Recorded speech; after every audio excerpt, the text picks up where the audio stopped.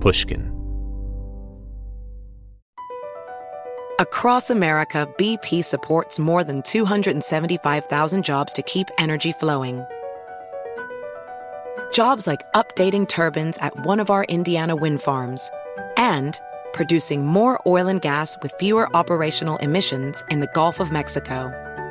It's and, not or. See what doing both means for energy nationwide at bp.com/investing in America. You can find inspiring stories almost anywhere.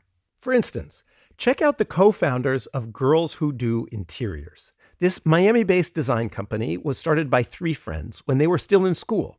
And right from the start, they turned to Chase for Business for everything from banking and payment acceptance to credit cards. And they handle them all in one place with the Chase mobile app. It's so important to have that kind of help when you're just starting out. Learn more at chaseforbusiness.com. Make more of what's yours. Chase mobile app is available for select mobile devices. Message and data rates may apply. JP Morgan Chase Bank N.A., member FDIC. Okay, picture this. It's Friday afternoon when a thought hits you.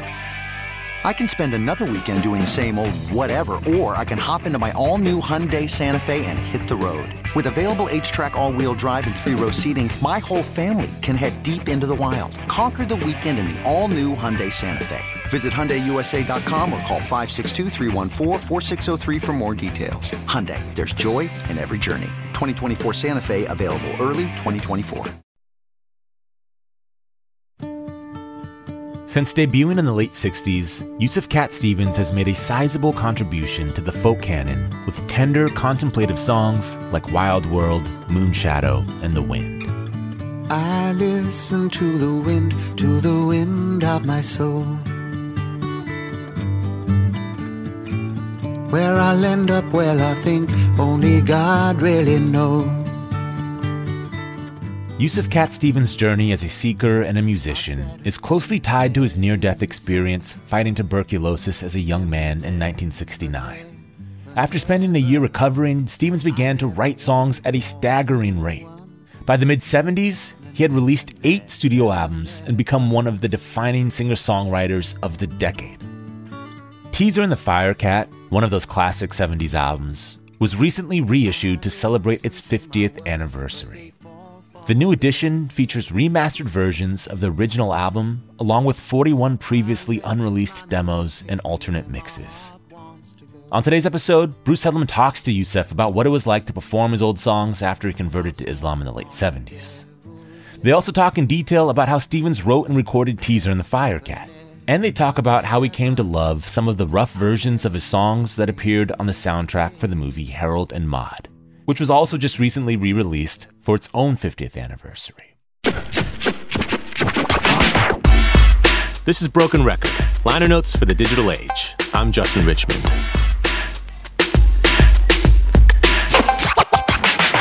Here's Bruce Headlam with Yusuf Cat Stevens. I want to talk about everything in this whole new package for Teaser and the Firecat. It's got demos and nice little remembrances from Rick Wakeman and Carly Simon. But before that, I just would like to know, what was your life like? You'd had a couple albums, but then you had your big album, Tea for the Tillerman. And I'm not sure if Harold and Maude was out yet by the time you were writing this album. But what was the sort of the state of your life before going in to do Teaser and the Firecat? First of all, I was re-emerging, if you like, finding my new identity, because I'd gone through a very initial spell of pop stardom, you may say, and I was writing very different kind of songs, really. I mean, those early songs which were released on Decca were very poppy, and they always had an arrangement, so it wasn't me playing the guitar, it was always session men, being paid to do this. And I had a producer who was just infatuated with Pet Sounds, but he could never recreate Pet Sounds with my music. So it was kind of I was feeling a little bit odd, not really being myself, not able to be myself. So now time progresses, and really I find myself after having contracted tuberculosis and going into hospital, and suddenly, I looked at life completely differently. I said, this time I'm going to try and take charge, at least of my music. And so then I started writing, and that's where a plethora of songs just flooded out of me. They more or less formed the basic song list of my next 3 albums, which included Monobone Jackan and Tea for the Tillerman, and of course Teaser and the Firecat. Although, there were other songs which I had yet to write, and yet to find, like Morning Is Broken, for instance. That wasn't mine. Mm-hmm. So I was in this state where I'd come back, and I was really, really happy that I found a label, which is Island Records, that allowed me to just be myself, and producer and a bunch of musicians that really just supported me and let me just be myself. And that was great. It was a miracle, compared to what I sounded like before that. This was totally different. And so some people, I suppose, in UK, because that's where my first career really began, and Europe, they sort of went, is this true? Is it really the same guy? So I'd made quite a change in my life. And then that became my modus operandi. I was continuously walking through thresholds and trying to reach a new height, or somewhere better than where I was. So Teaser came off the back of, if you like, Tea for the Tillerman. Now that was kind of pretty much a milestone record, although I didn't really realize it at the time, but in the retrospect, you can see it now. But, a lot of people were saying, well, is he going to be able to do something as good, And so this was me sort of riding a wave and inspired, and I think fulfilling, ticking all the boxes that anybody, put in front of me. Were you feeling pressure after Tea for the Tillerman to come up with something as successful? No, it was kind of easy. It was something I was doing anyway, so I don't think I had to try. It was just people were absorbing my music as fast as I could make it. I was having a great reception with my music. You mentioned in the introduction to the booklet that's included with this new edition that there were a lot of people around: James Taylor, Joni Mitchell, Elton John. I think you mentioned Carole King. And you said there was competition, at least sort of listening through the walls at the recording studio. I don't know if you meant that literally or figuratively. Were you listening to those people and thinking, I've got to pick it up, I've got to do something different? No. When we talk about competition, it was like only after when you made the record, so you're seeing how well your record company do with your music. It wasn't really that, I've got to write a better song than Elton John. It wasn't anything like that. It was just seeing whether or not people were hearing you. And that was the competition, So, the charts, it's like a track race, You're trying to get to the top. But it's not that you want to necessarily downbeat the person in front of you. You just want your record companies to make sure that everybody gets to see you win. That's all. What did Island Records see that Decca didn't see when you started with Island Records? Well, it was really a very introspective new approach to lyric writing. I was writing my autobiography, if you like, through my music and, my lyrics. It was whatever I was learning, whatever I was reading. I was into metaphysical books and trying to find out, the I behind me or within me. Buddhist books, I was reaching out, Zen. And so therefore, anything that I was discovering, I kind of like wrote about it very quickly. So if you listen to The Wind, there you have a perfect example of my state of mind, waiting for the inspiration, which is the wind, it's a symbol of the wind. Mm-hmm. And in fact, it's interesting that word is very close to the wind. Inspiration is like a wind. Did you know that's what you were feeling at the time, or did it just sort of come out of you? And then once you wrote the song, you said, oh, this must be what I'm feeling. This must be what I'm thinking. Well, I knew what I was thinking. I was trying to lay it down. That was what I was doing. And I think I did pretty well. A lot of people really connected. I mean, I wrote most of these songs in a little bedsit, where my father gave me this little flat above the cafe, my dad's cafe in London. And it was just one little bedsit. And that was really the epitome of the kind of the audience that I had, because they were all in bedsits and listening to me too. And it was a kind of this community of, introspective people looking at the world and looking at what the challenges are out there. And there's a whole lot of competition going on. But actually, when I talked about competition, I didn't mean that that's why I wrote songs. I mean, God, no. It was just that was just the business side of it. As I said, it was really my internal journey that I was really concentrating on. Mm-hmm. And that connected very, very deeply. Was The Wind the first song you wrote for this album? I know you wrote a lot of songs when you were recovering, but because it's such an interesting song to begin an album with. Teaser is a much rockier, harder-edged album than Tea for the Tillerman, at least I think, some of the songs. And you start on a very kind of pensive note. Did that song come to you first, or did you just feel it introduced the album best?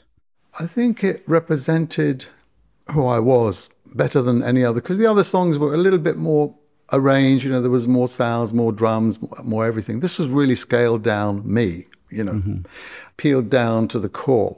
And that's why we loved it. And that's why I think people also appreciate when they listen to the album. This is the beginning. This is the beginning of this journey.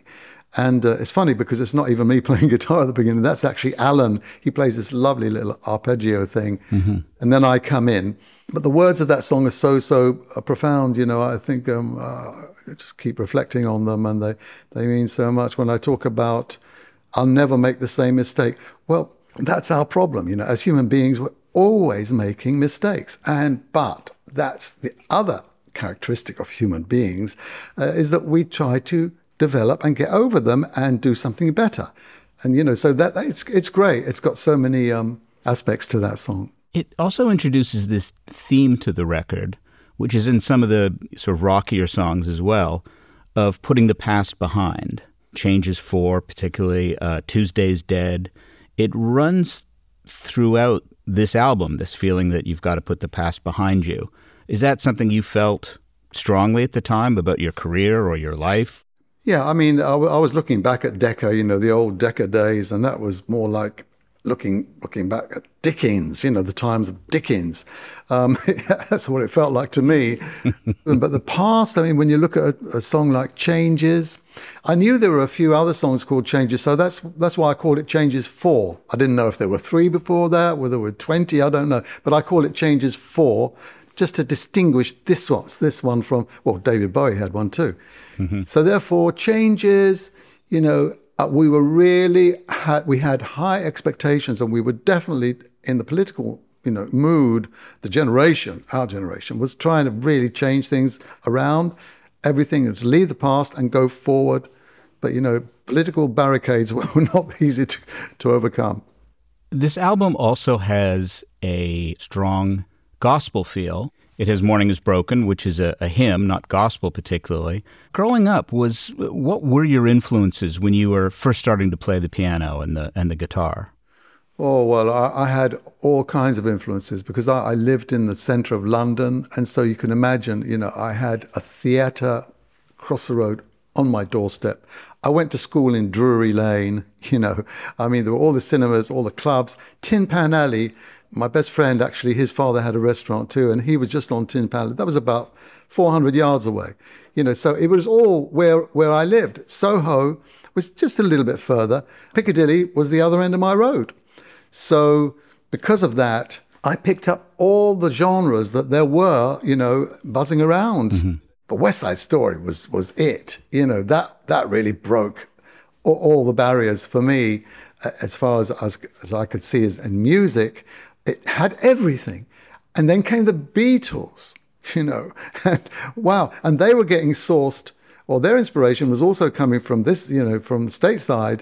Black artists, you know, little singles were coming across the water, and they were listening to them, and you were getting, you know, Muddy Waters and John Lee Hooker and all these people. So all that stuff, I was soaking it all up. When you were writing these songs, how did they come? Was it you and a guitar just finding a key and... Yeah, it was mostly like that. I mean, I had a new guitar. I mean, every new guitar has its own, you know, song within it. And that's another thing. But there was a favorite guitar of mine, which was black Everly Brothers, you know, Gibson. And I wrote most of my songs on there. But then, of course, I had a little Italian organ, which sounded really crappy, you know, but it gave me so many ideas. I just pressed a button, there was another one. And, of course, when the ARP synthesizer came out, wow, that was another whole, you know, kaleidoscope sound for me to play with. But really, I kind of jumped from guitar, sometimes to the piano. I had a piano upstairs in the house, and my little organ, and that was it. My little tape recorder, and I was off. It was no obstacle to me writing at all. You're a very muscular guitar player and very rhythmic. Unlike a lot of folk music of the day, you've got a really strong beat in what you do. And the same thing on piano. Like when I think of Miles from Nowhere, I hadn't realized you'd played that piano part. It's a really great bluesy part. Who are the players that influenced you? Because you've got such a aggressive, rhythmic sound on both instruments. I don't really know. I mean, that was, I suppose Ray Charles, if you listen, his voice, I mean, to be honest, that's the voice for the blues. I mean, incredible. So I was influenced by him. I was also influenced by Nina Simone, but I couldn't play piano like her. But she did play wild piano, though. Sometimes you listen to, Mississippi Goddam, bang, she does it as well. So in those kinds of songs. And then, of course, you've got Sad Lisa. You can go to my classical side and you can see I'm sort of very soft, very gentle, on the piano as well. So I took on different moods, but I with a rock song, of course, you've got to bang it out. That's the way I feel. And were there any guitarists that influenced you particularly? Guitarists, I suppose, looking back at the time, Peter Green, Oh Well. I mean, that song. I think you can hear a little bit of Lady D'Arbanville in the way that I play that, that little lick on the guitar. I'm pretty sure it was influenced by Peter Green. When it came to the groups, I mean, I thought Keith Richards was a terrific guitar player. His riffs, he loved a riff, You go back to kind of Howlin' Wolf for that kind of thing. Down, down, down, down, down, down, down, down. Were you the kind of kid who sat there with the radio and figured out riffs as you heard them?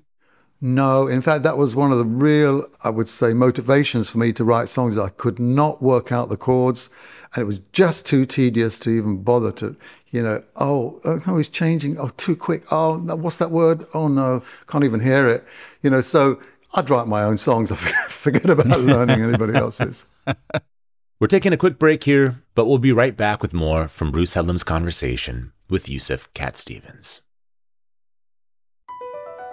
Across America, BP supports more than 275,000 jobs to keep energy flowing. Jobs like updating turbines at one of our Indiana wind farms and producing more oil and gas with fewer operational emissions in the Gulf of Mexico. It's and, not or. See what doing both means for energy nationwide at bp.com/investing in America. Witness the dawning of a new era in automotive luxury with a reveal unlike any other as Infiniti presents a new chapter in luxury, the premiere of the all-new 2025 Infiniti QX80. Join us March 20th live from the Edge at Hudson Yards in New York City, featuring an unforgettable performance by Grammy and Academy Award-winning singer, songwriter, and composer, Jon Batiste. The all-new Infiniti QX80 is unlike any luxury SUV you've ever seen. Smart enough to anticipate your needs, even before you do. Every line, curve, and detail was thoughtfully crafted, so everything for every passenger feels just right. Don't miss it. Mark your calendars and be the first to see it March 20th at 7 p.m. Eastern, only on iHeartRadio's YouTube channel. Save the date at new-QX80.com. 2025 QX80 coming this summer. Apple Card is the perfect cashback rewards credit card. You earn up to 3% daily cash on every purchase every day. That's 3% on your favorite products at Apple, 2% on all other Apple Card with Apple Pay purchases, and 1% on anything you buy with your titanium Apple Card or virtual card number. Visit apple.co/card calculator to see how much you can earn.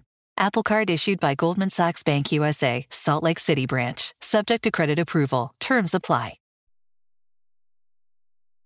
We're back with more from Yusuf Cat Stevens. So you sat down to record this album, and I want you to talk about two people who you'd worked with before. Paul Samwell Smith, first of all. Can you just talk a little bit about his influence on you?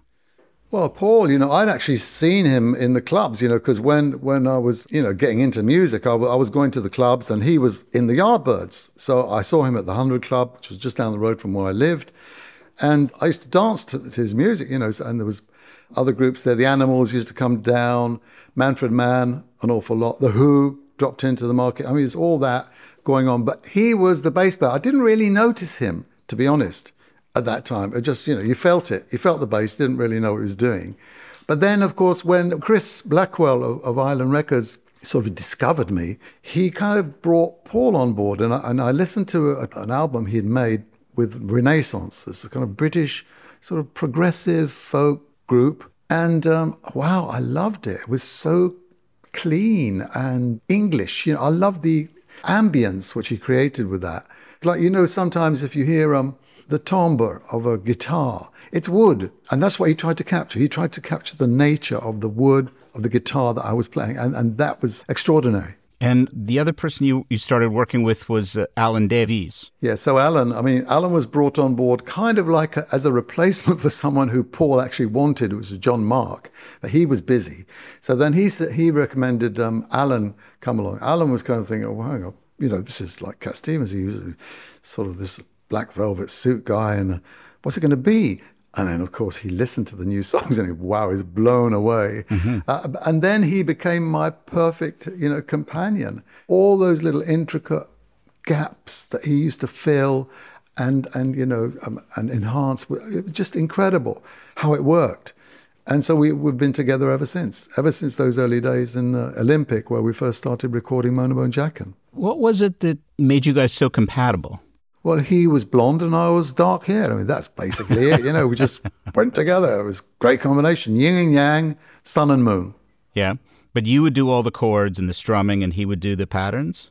Yes. When it came to something like Wild World, and, you got a few licks, which I'm doing, which he wasn't. He was doing more strumming, actually, on Wild World. So we kind of changed around here and there. But, if you listen to Father and Son, you can hear that beautiful response to my first guitar chords, down, da, da, down, and he goes, da, down, da, down. Beautiful. Would you just sit and play together to work out those things? Is that something you did in studio or while you were writing? Oh, no, that was always done in the studio. I'd come kind of with a ready-made, well, not all the time. They weren't all finished. Like, for instance, the first recording of Wild World, I had, oh, darling, darling, it's the Wild World. Well, no, that didn't work. So next day I changed it to Oh, baby, baby. But usually the songs were formed, they've got their character. And I was trying to teach them some of these. Occasionally I'd do something on the timing that would be slightly different. And that was the thing which stumped them. And so we'd have to stop and start again until we got that right. But usually it would be in the studio that we worked this out. Mm-hmm. Yeah, one of the songs on the album is in 7/8, I think. You have unusual time signatures sometimes. Yeah, that was the Greek in me, So my father was from Cyprus, so they often do this. They do an 11/1 too, 11/8 time signature too, and sometimes they swap it around. Well, actually, Alan didn't play on that one, to be honest. It was Andreas Tomasi, a friend I met, a bouzouki player, who, of course, did that so naturally, like in his sleep. Did you listen to Greek music growing up? Well, yeah, because we went to weddings and that's the only music they had, for sure. Mm-hmm. My brother, also my half-brother, my father's first marriage, his name was George, and he was a bouzouki player. And he actually played violin, so I used to go and see him play at the weddings. But you never played yourself, the bouzouki? No, it was very difficult to hold because it's kind of like a bowl. And balancing that thing is not easy. So guitar is much better, much easier. Mm-hmm. When I was talking about your guitar playing, and you mentioned you had the Everly Brothers Gibson, it makes me think your guitar playing is a little like the Everly Brothers. Yeah, you could say that. I mean, also, you know, Eddie Cochran, if you know, summertime, I love that kind of thing. The riffs, we're using full chords, you know what I mean? Like you listen to, I wasn't electric, but it's the same kind of thing that the Kinks did. Dun, dun, dun, dun, dun, dun, dun. I love all that, all those kind of chordy riffs. Mm-hmm. Did you see the Kinks as well live? You saw so many great bands live. Yeah, Kinks as well. Yeah, for sure. They were doing the circuits as well. I have to ask you what it was like to see the Kinks back then. Well, they were very odd, and but they were more kind of R&B in the beginning. You could hear that for sure. Mm-hmm. They were listening to all the songs that were coming over, from Stateside and the sort of Motown influence as well. You could hear that. Fortune Teller, I reckon, was an inspiration for You Really Got Me too. So all those kind of songs influenced them, and they interpreted it their way, sort of their British way, British sound. I want to talk to you about a couple specific songs on the album. It's one of these albums I grew up with, so I know it so well. There's much more than Tea for the Tillerman. There's a couple very direct love songs. If I Laugh, How Can I Tell You? They were much more kind of sort of yearning and much more direct than other stuff you've done. Tell me about those songs. Well, you got to find someone you can love. that's the whole joy of And the search is the thing. When you find someone, they never usually turn out exactly the way you expect it. So there's always that kind of disappointment because the perfect person isn't there. It's kind of what we project from or what we expect from others. And so the How Can I Tell You was really a song about an invisible girl, someone who, well, no, I was going out with someone at the time, but I used that as a kind of a sort of jumping board, if you like, to then write this song about another girl, which wasn't her, I suppose. Yeah. Mm-hmm. Was the other girl a real girl or just an imaginary girl? No, it would always be imaginary, always imaginary. Yeah, that's the thing. No limits to my imagination. Tell me the story about the song Moonshadow. Well, Moonshadow is, of course, very special to me because, I was a city lad, and therefore I was used to looking at the moon from the street with lamp lights, with street lights. And so therefore I never, ever saw my shadow until I took a holiday in Spain. This was just before I was making the record. And lo and behold, I looked down and there I am. It's me. It's my shadow. Couldn't believe it. And I had a few melodies, you may say. And I developed this one particular song to suit the moment. And it was perfect. It was just perfect. It was all in D. And therefore, the Moonshadow was born. I think that's a funny story because for me, Tea for the Tillerman is such a pastoral album. It seems like an album of someone who lives in the country. It seems very about nature and boats. And then when you said, well, you were a city kid. I mean, I think most people would think you were some kid from the country because of that pastoral feel of some of your music. Yeah. Well, that was the imagination at work, So yeah, we had patches of green, which we would go to. They're called parks in London. And you take a bus and, you have to go quite a way to get there, get off, and you're in a park. But there was always this, dream of the land of green. And so therefore I wrote Where Do the Children Play, for instance, based on the fact that, where I lived was all cement. Mm-hmm. And that impacted me. Yeah, so it was more like the ideal within my mind, within my sort of creative songwriting mind, that helped me see all these things and paint them with my music and with my words. It's like England, this green and pleasant land. I don't know I know you went to Catholic school. You may not have listened to Jerusalem when you were at school. I'm not sure if it's a Catholic or a Protestant song now, and now you're confusing me. I'm not sure where that lies. But yes, you're right. I mean, by the way, William Blake, he was born in Soho, around the corner from the clubs where I used to go. Oh, is that right? Yeah, William Blake. He wrote the words, of course, of that song. So he's another city boy who just wrote about the country. Yeah, well, look at what he wrote too, talk about the satanic mills. He was talking about the new industrial revolution, which was on the doorstep and which I wrote about later when I wrote Matthew and Son, for instance. Were you influenced by Blake when you were young as well? Oh, I like Blake, but I think I was more influenced by, I loved, let's say, Van Gogh. He was my favorite artist.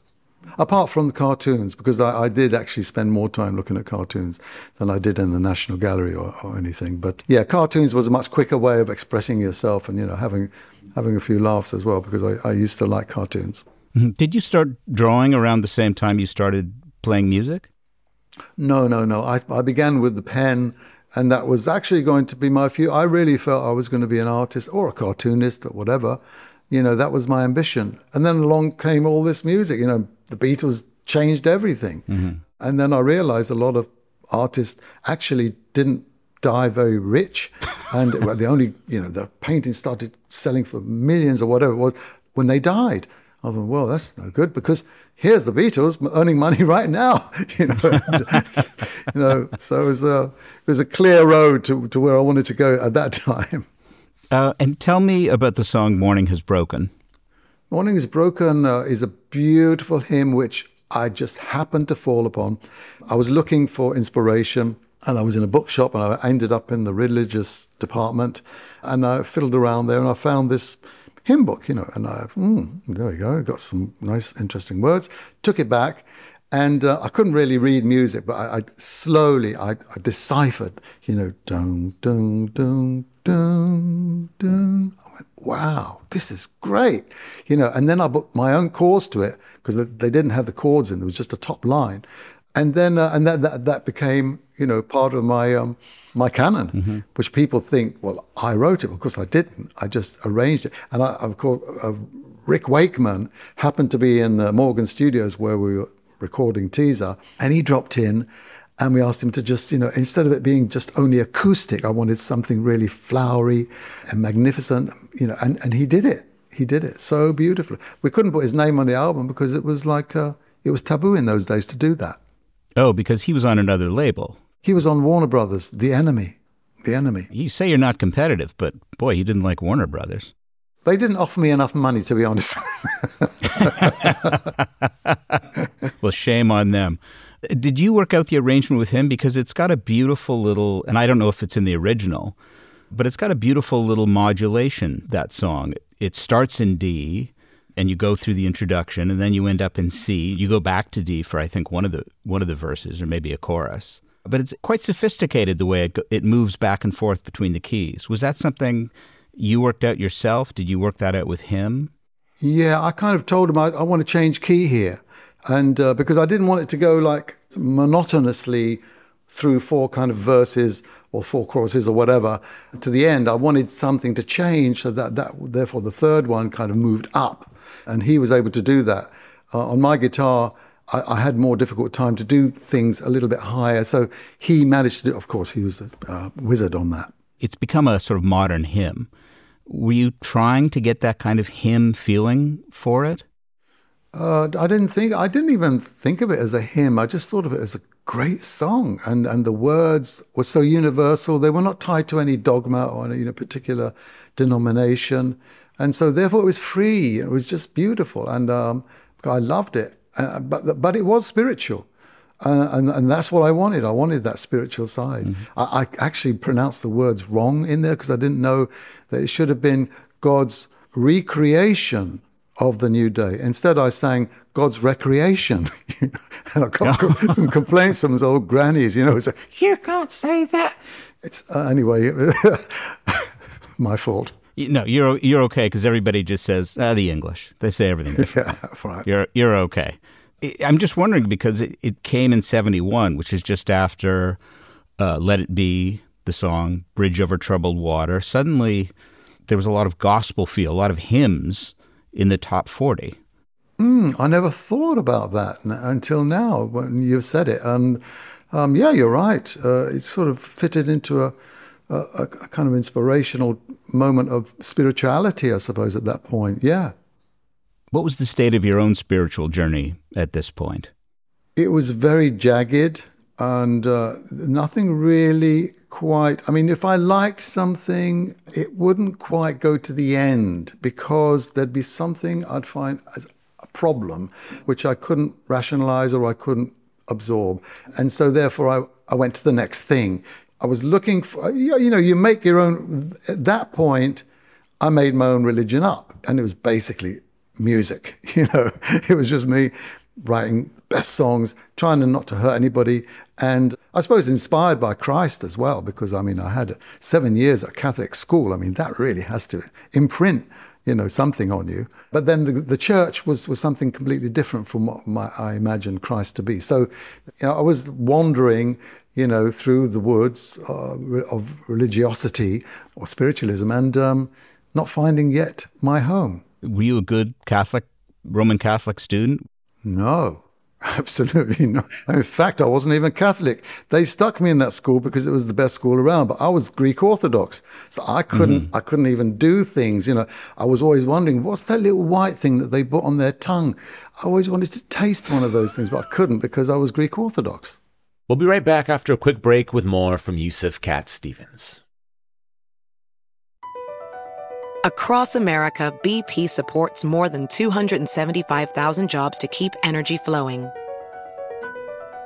Jobs like updating turbines at one of our Indiana wind farms and producing more oil and gas with fewer operational emissions in the Gulf of Mexico.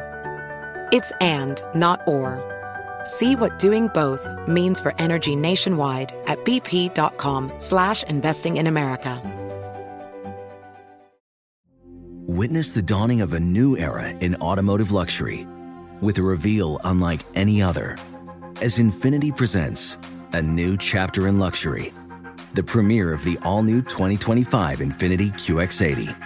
Join us March 20th live from the Edge at Hudson Yards in New York City, featuring an unforgettable performance by Grammy and Academy Award-winning singer, songwriter, and composer, Jon Batiste. The all-new Infiniti QX80 is unlike any luxury SUV you've ever seen. Smart enough to anticipate your needs, even before you do. Every line, curve, and detail was thoughtfully crafted, so everything for every passenger feels just right. Don't miss it. Mark your calendars and be the first to see it March 20th at 7 p.m. Eastern, only on iHeartRadio's YouTube channel. Save the date at new-QX80.com. 2025 QX80 coming this summer. Small business owners, this one's for you. Chase for Business and iHeart bring you a new podcast series called The Unshakables. This one-of-a-kind series will shine the spotlight on small business owners like you who faced a do-or-die moment that ultimately made their business what it is today. Join hosts Ben Walter, CEO of Chase for Business, and Tanya Nebo, a lawyer and business consultant, on these storytelling journeys of trials, tribulations, and triumphs that hinged on a single event, a split-second decision, or even a stroke of luck. Whether the story is about a warehouse going up in flames or a former partner stealing a whole roster of clients, each episode will showcase the grit, determination, and resourcefulness a small business owner needed to turn a pivotal situation into a springboard for success.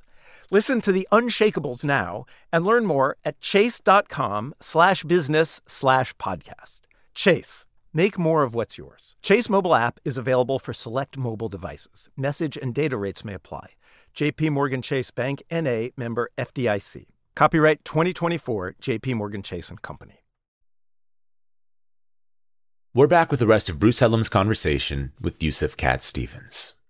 I mean, lots of songs on this album have lasted, but Peace Train you're very well known for. Tell me about the writing of Peace Train. Well, Peace Train was a riff. It's got a bit of a Greek feel to it. If you listen to it, you get strains of this Greek influence in my music. If you listen to Road to Find Out, you'll actually hear it in the voices bit there that I do. Mm-hmm. And Peace Train was the same thing. It was like this two things. It was like a first and a third, And you can hear that on Lady D'Ubonville too. I'm doing kind of like the same thing. And I really do remember being on a train going up north to Manchester or wherever on a tour, when I was just launching Mona Bone Jacken. And I'm pretty sure that that's where I got the kind of the feel for this. I probably pulled my guitar out and did it there and then, and then went, ooh, this is good. And then I never forgot it. Then I just finished it.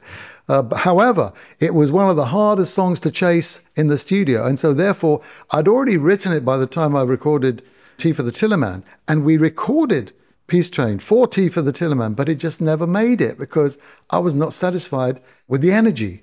Because I was singing it live and it was making the audience just explode. But I never achieved that in the studio. So therefore we had to add drums and the right bass fit. And I never got it until finally when Teaser came around, we did it. And we finally got that bass part in Island Records in Paula Better Road. That's where we did it. And it was the bass that made that song?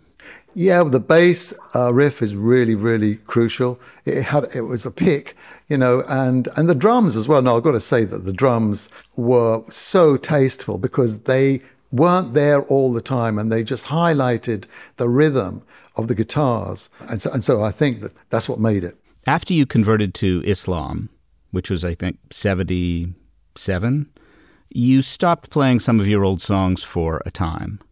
Do you remember, what was it like to come back and start playing these songs from Teaser and the Firecat again? It's like it's yours, and you can make it, you can update it the way you want, you can sing it the way you feel. But actually, it still stood the test of time. I mean, most of those words are still so relative to our times and circumstances today. Change, come on. We do need change. Every time a political, election comes along, we're dying to see this change. And then it falls back into the same old kind of groove. But anyway, so then talk about the other songs like Peace Train. Still hasn't arrived. Maybe it hasn't even left the station. I don't know. But in fact, I called one of my tours when I first came back again. I called it Peace Train Late Again. That was... And I had a little station, where the train, of course, never arrived. Mm-hmm. It's such a personal album, though, about you questioning things. What was it like to come back to that? Do you put yourself in the mindset that you were back then, or do the years allow you to sing it in a different way or think about them in a different way? Well, because they're poetical, they're not grounded. You can't say it means exactly this political point in time. It doesn't. It's generic, but profound. And so therefore it lasts, and you can interpret it in so many different ways that, the way that you want to. Things like Tuesday's Dead is still a bit of a puzzle. I'm thinking, why did I say Tuesday is dead? I don't know, because Monday's a bore. I don't know. So there are still puzzles within those songs to work out.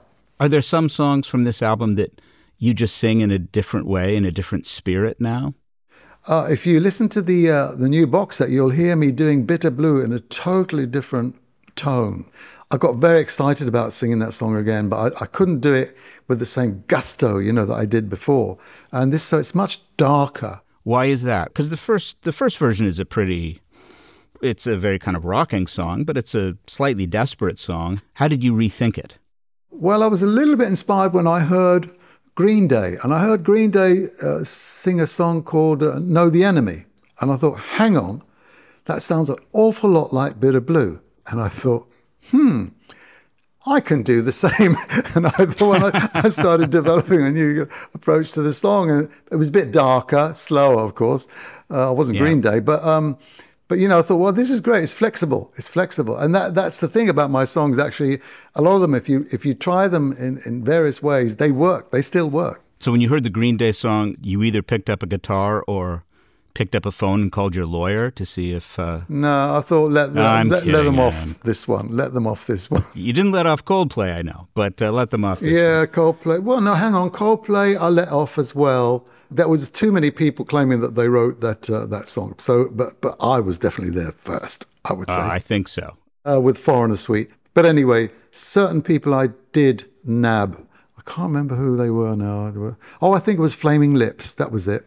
One of them. Well, good for you. Yeah, they recorded a song called Fight Test, and it really sounded like father and son. Yeah, so we couldn't let it go. Are you still writing? Yeah, well, I wrote a song maybe about 2 weeks ago, and I recorded it in my studio. I'm the only one who's my family have heard it. But yeah, I'm still writing, yeah, for sure. Mm-hmm. Is it still the same way the inspiration hits you, or is it just you noodling with a guitar and something emerges? Well, this one is piano, actually. So whenever I pick up a guitar, it always develops into some kind of new riff or new song or new chords. I can't just play old stuff. Although when I go touring, of course, I know that people want to hear that song, so I do that. But when it comes to writing, I mean, I have a whole album of songs now ready to be released, but because of the Tea for the Tillerman 50th, we delayed it. So we've got another record coming out next year. Okay, so people who are listening to this and have such fond memories of Teaser and the Firecat, I'm one of them. Tell me how the new music relates to this, or does it relate to it? I think it relates to the spirit, to the soul, because I think another word for my music is actually soul music. It's not just, I don't think soul just can be restricted to something with rhythm or to the black community. It's soul is soul. And the moment you express yourself deeply, that's when it hits, and that's when people get it.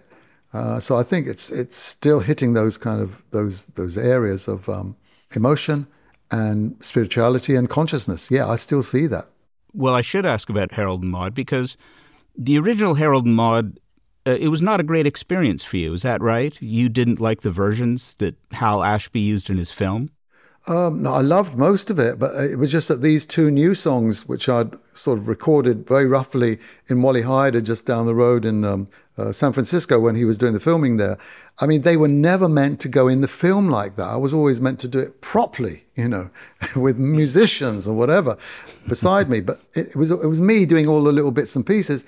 But it ended up that he stuck that in the film, and now it's there, like, it's history. But actually, I love it now because it is so rough, it's so raw, and it was so fresh and spontaneous. You used to talk so much about music being wedded to visuals. You did your own illustrations on Tea for the Tillerman and on Teaser and the Firecat. The new record has a sort of full book of Teaser and the Firecat with the entire story, which has to do with the moon, of course. What was it like seeing your music so tightly associated with this very particular story, with Harold and Maude? Well, it's always difficult in a way because, your vision of the song can never be repeated. And it's in your head, it's in your mind. But the genre that he created with that film and the message of the film just corresponded perfectly with my music. I mean, Trouble, at that moment when Maude is being carted into the hospital, she's taken an overdose. I mean, you couldn't get anything more perfect. So he just did it. He was high most of the time. Maybe that's how he found the little key to open the door to my. I wasn't high when I puffed occasionally.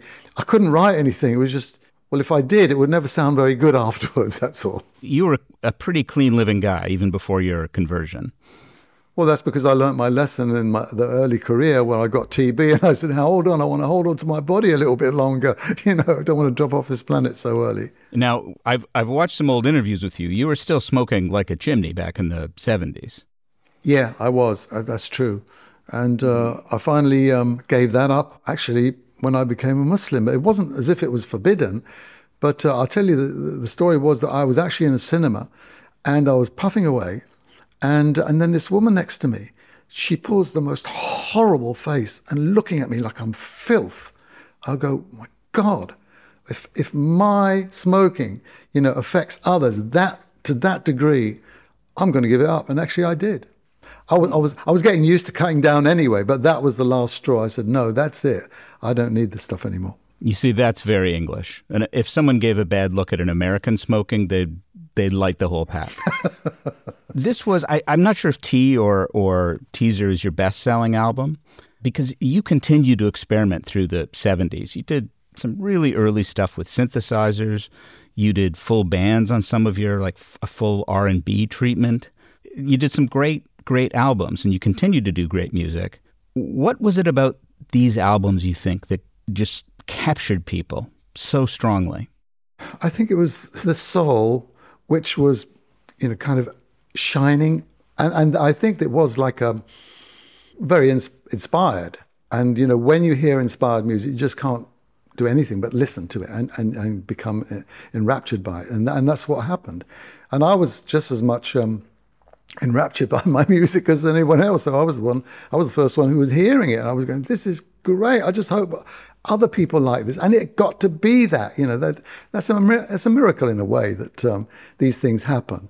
And so I'm always happy and appreciative that I actually got through my music, made it through to people's hearts, and it changed a lot of people's lives as well. You later wrote the song, I Never Wanted to Be a Rock Star. Did you like being a rock star at this point? It was the only thing I knew what to do, actually. So, yeah, well, that meant can I change my job in the middle of this thing? I don't think I could. It was like me saying, I want to do something else. It was probably a prelude to what was going to happen. Okay, well, thank you so much. It's a fantastic, beautiful production. For people who love Teaser and the Firecat, they should get it. And it was wonderful to talk to you. Thank you. You too. Thanks to Yusuf Cat Stevens for talking about the reissue of his classic album, Teaser and the Firecat. You can check it out on a playlist with all of our favorite Yusuf Cat Stevens songs at brokenrecordpodcast.com. Be sure to subscribe to our YouTube channel at youtube.com/brokenrecordpodcast, where you can find all of our new episodes. You can follow us on Twitter at Broken Record. Broken Record is produced with help from Leah Rose, Jason Gambrell, Martin Gonzalez, Eric Sandler, and Jennifer Sanchez, with engineering help from Nick Chafee. Our executive producer is Mia LaBelle. Broken Record is a production of Pushkin Industries. If you love this show and others from Pushkin, consider subscribing to Pushkin Plus. Pushkin Plus is a podcast subscription that offers bonus content and uninterrupted ad-free listening for $4.99 a month. Look for Pushkin Plus on Apple Podcast subscriptions. And please remember to share, rate, and review us on your podcast app. Our theme music's by Kenny Beats. I'm Justin Richmond. Infiniti presents a new chapter in luxury, the premiere of the all-new 2025 Infiniti QX80, live March 20th from the Edge at Hudson Yards in New York City, featuring a performance by John Batiste. The all-new 2025 Infiniti QX80 is an SUV designed to help every passenger feel just right. Be the first to see it March 20th at 7 p.m. Eastern, only on iHeartRadio's YouTube channel. Save the date at new-QX80.com. Don't miss it. 2025 QX80 coming this summer. Does money stress you out? Let Facet flip your financial chaos into clarity. Finding Facet immediately put us at ease. Facet's innovative approach to financial planning ensures your money works as hard as you do, enabling members to experience the joys of having your finances in order. And that makes us Facet for life now, I guess. Visit Facet.com, FACET.com to learn more. This ad is sponsored by Facet. Facet Wealth is an SEC registered investment advisor. This is not an offer to buy or sell securities, nor is it investment, legal, or tax advice. These testimonials are from current Facet members who are not compensated. All opinions are their own and not a guarantee of a similar outcome. Musora is your access to online music lessons for guitar, piano, drums, and singing. This is your chance to reignite some old musical passions or pick up an instrument for the first time.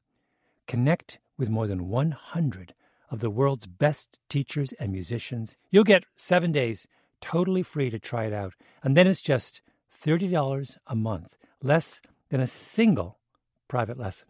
I mean, why do we do Broken Record? Not just because we love hearing from great musicians. We do it because we think that there is something beautiful about the appreciation of music. Don't you think we need more of that in our lives these days? That's the mission of Musora, to inspire, educate, and connect musicians. Enjoy unlimited personal support, weekly live streams, student lesson plans. It's like having a personal music teacher, only much, much better. Just go to Musora.com, Musora.com, to start a new musical journey today.